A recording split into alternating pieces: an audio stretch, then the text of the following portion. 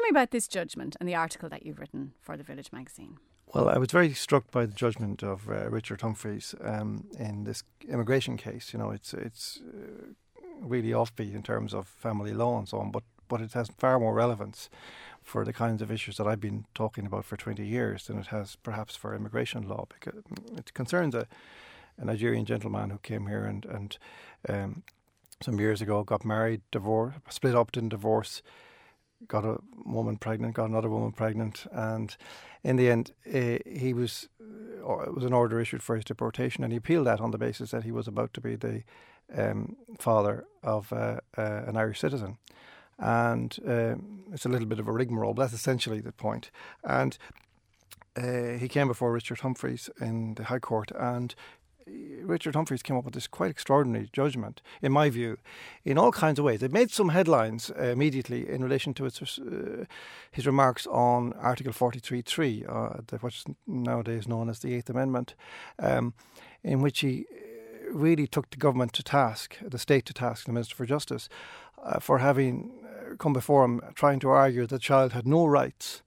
The unborn child had no rights other than the right to be born, and this was under Article 43.3. And he listed, really a litany of rights that the child had. Yeah, the unborn child has property rights. If they're injured in the womb, they can sue. They can, all kinds of rights. Right to identity. Yes, even if they're stillborn. Yeah, and this raised a very interesting point, Sarah, in relation to the present ongoing row about the Eighth Amendment. It shows the irrelevancy of this, because what people forget.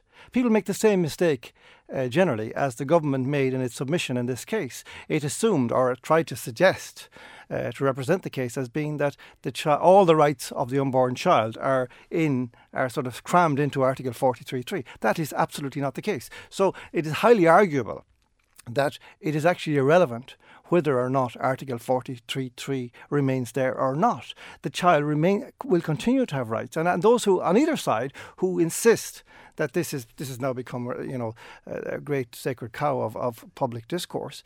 But in actual fact, the child has. You see, this argument was made at the time back in 1983. I remember my own father, who was driving a mail car, making it.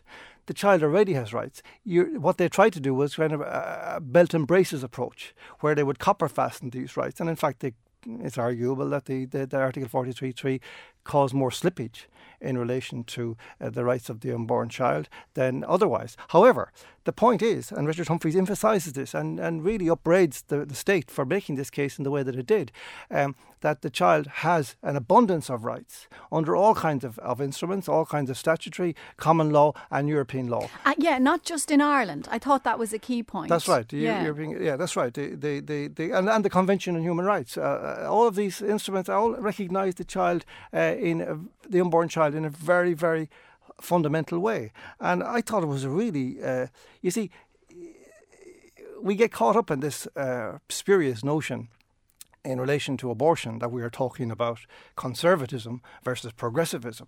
We're not. We're talking about human rights. Now, we're talking about a balance of human rights in relation to the mother and the child. But it is human rights, and it is the human rights of the child. And I really find it repugnant when people start kind of cheerleading on the basis of, the right to choose and the freedom of the woman to control over her body. There is another human being involved. And I'm delighted to see, in this respect and in others, that the courts are alert at last to these questions.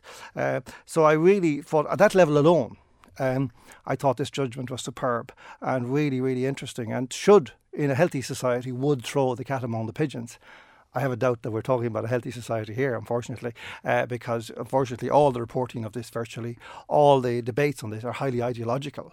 They are not actually to do with facts or human rights or indeed law.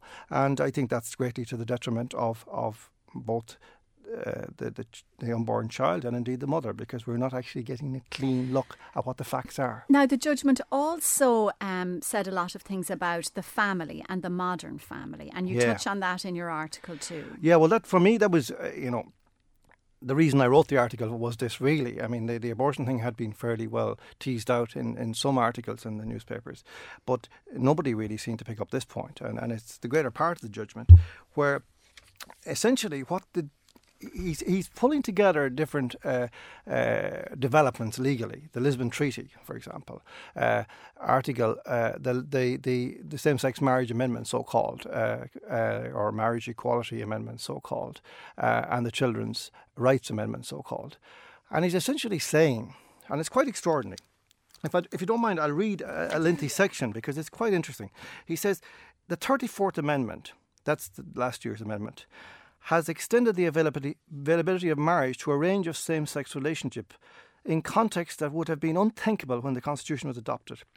To regard this as a mere technical extension of the category of persons who may marry, rather than a quantum leap in the extent to which the Constitution is oriented towards respect and protection for a diversity of private family relationships, is to artificially separate literal wording from history, culture and society. And that's in the context of that this is what they call a non-marital family. That's right. And that there was a Supreme Court case, 30 or 40 years ago, that said an unmarried father had no constitutional rights whatsoever to access to the there was a famous judgment in 1990 by Chief Justice Fenley, where he made an extraordinary definition. I mean, it has all legal interpretation of the rights of single fathers, unmarried fathers, has kind of gone along with this right along the way. And he said that that he was talking about relationships which bear nearly all the characteristics of constitutionally protected families. In other words, even if you're not married, if you're living together, where the rights will be very extensive indeed. And he created a gamut of rights as between that on the upper end and at the lower end, a one-night stand, for example, where you would virtually have no rights, where a father would have no rights. Now, that's something that I think should be arguable and will be arguable in the future, because it's actually the issue as it affects the child is the same, regardless of whether the father it's a one-night stand or not. And I think that the law in itself, in its own way, is somewhat backward in that respect. However, what is extraordinary is that he said, he quoted from that, and he talked about the judge who actually quoted, the judgment he was quoting from was McKechnie from 2008. And McKechnie had said, quoting that from Fenley, he said, as I respectfully suggest, our society, which is governed by a constitution which declares the principles of prudence, justice, charity and human dignity, may in its maturity so agree, should there not be a greater recognition of the type of father whom I mention. In other words, that was 2008. And Judge Humphreys goes on, nearly 10 years on from the expression of that view, the state's submissions are still mired in the middle of the last century, while its citizens are voting with their feet and continuing to engage in a much wider range of family relationships than the state is prepared to acknowledge as having constitutional rights. And that's a reference to the fact that 1 in 3 children now born in any given week in this society are in this situation. Their parents are not married, therefore their father has no rights as a parent, automatic rights, and they have no rights. They are therefore discriminated against as opposed to a child who lives next door whose parents are married. Why is that? That is unjust. Now, the point that I interpret, and indeed I'm not interpreting, this is what he is effectively saying, Judge Humphreys. He's saying that, look, you brought gay marriage in, and that's great. You recognise these kinds of relationships. But you can't skip to the end and ignore all the elephants in the room. You know, what about all these other rights which you have neglected to address? And, you know, I say in the article about the present Minister for Justice, Frances Fitzgerald, that she is the worst minister, the most anti-father minister that we've ever had. Well, the so-called, the much celebrated Children and Family Relationships Bill, which she brought in last year before the amendment was put to the people, in which he dealt with various issues which might arise. But it was mainly directed again at the same-sex marriage provision. But one of the most insidious elements of it was a provision that instead of giving automatic rights to single fathers, which she should have done, in the circumstances where she was giving rights basically to non-parents to be parents, in terms of the constitutional amendment and so on. What she did was she introduced a provision whereby a father could get automatic, as they called it, automatic guardianship if he could show that he had lived for a year with the mother, including 3 months in the life of the child. Now, first of all, most of the people involved in this are young men. They don't have the wherewithal to have an apartment set up in time for the birth of their child. Secondly, this is we are in a situation where previously the father had to go to court. You could get the consent of the mother, or you could go to court and argue his case. And now the government has actually given, the state has actually given the courts an opt-out, because they can test every case against this provision. In other words, this will become the sole criterion. I know how the courts work. This will become the sole criterion. The Humphreys judgment? No, the idea of having did you or did you not live for a year. Oh, yes. Now, what this is most interesting is, you see, the father can only live with the mother if she agrees to live with him. So why should the rights of the father, and more importantly, the rights of the child, be predicated upon whether the mother wants the father to be involved or not? This has always been the bugbear. And in fact, anyway, that isn't really dealt with in this judgment, but he doesn't go quite that far, but he goes a long, long way. And he really upbraids the government for its approach to this. And to my mind, it's quite a radical judgment. In the same-sex marriage amendment referendum, which I opposed on grounds to do with these issues, I set out a scenario whereby something else might happen. In other words, that the courts might go on to interpret the change in the Constitution, extending rights to gay couples, extending rights in effect to, with the combination of the Children and Family Relationships Bill, to new relationships, as opposed to primary relationships. That we would actually end a situation where the parent who was left behind from a broken relationship would actually lose out completely to the new relationships. Yeah, because what the Constitution says is that the family is based on marriage. So I thought maybe a classic case might be a surrogacy, where there's a gay couple who are married. Yes. And the surrogate mother might lose the right to the child. That was my one, but you could probably have foreseen a similar one. That will happen willy-nilly. Yeah. But what could happen, what I envisage a possibility was that if a relationship breaks up, a marriage breaks up, one of the as a result of this legislation and the amendment, that a new relationship is formed, that the changes which have been mainly in the Children and Family Relationships Bill, that they come before the court, that the new relationship, one of the parents and another new partner, let it be gay or straight, it doesn't matter in this context, but nevertheless it arose from these changes, that they would actually have better rights, superior rights to the parent who was left behind. Yeah. Regardless of whether it was male or that parent was male or female, I think that probably is. Now, what Humphreys has done, he's gone completely in the opposite direction. He's actually saying, no, look, the intention and the spirit of the changes that you've made implies that you want to fix everything, that you want to actually embrace all diverse families. And that must include single parents. It must include unmarried fathers. It must include everybody.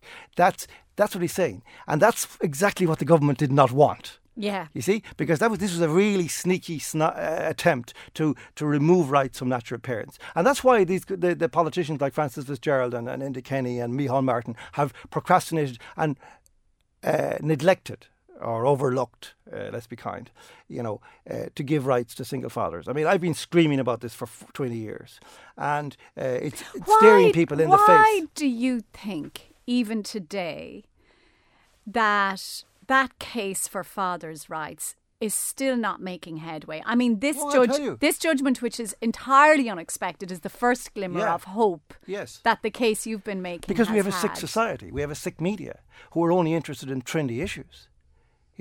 I mean, I'd say to you... But why aren't fathers' rights trendy? Listen, well, I'll tell you. I mean, when young men come to me now, grief-stricken at having lost their children and looking to go to court, and they run out of options and they have no money and so on and so forth, I say to them, have you ever thought of finding a young man for yourself and settling down? Because then you walk into court and you have maximum rights. Maximum rights. Now you have none. That's the kind of sick society we have now. And I really object to politicians parading themselves as progressives when they are, in fact, like Francis Fitzgerald, like Micheál Martin, like Enda Kenny, all these people, deeply, deeply, deeply reactionary people, deeply, deeply indifferent to the rights of people, the real human rights. They're interested in trendy issues, fashionable rights, which are dictated by multinational corporations and the like. But they are not interested in real people and the suffering that they're experiencing as a result of the discrimination they meet day and daily in our tyrannical family courts. Last week, a couple of weeks ago, we saw Matt O'Connor from Fathers for Justice, breaking into the stream of banalities coming from the stage of the Rose of Tralee, and I cheer him to the echo.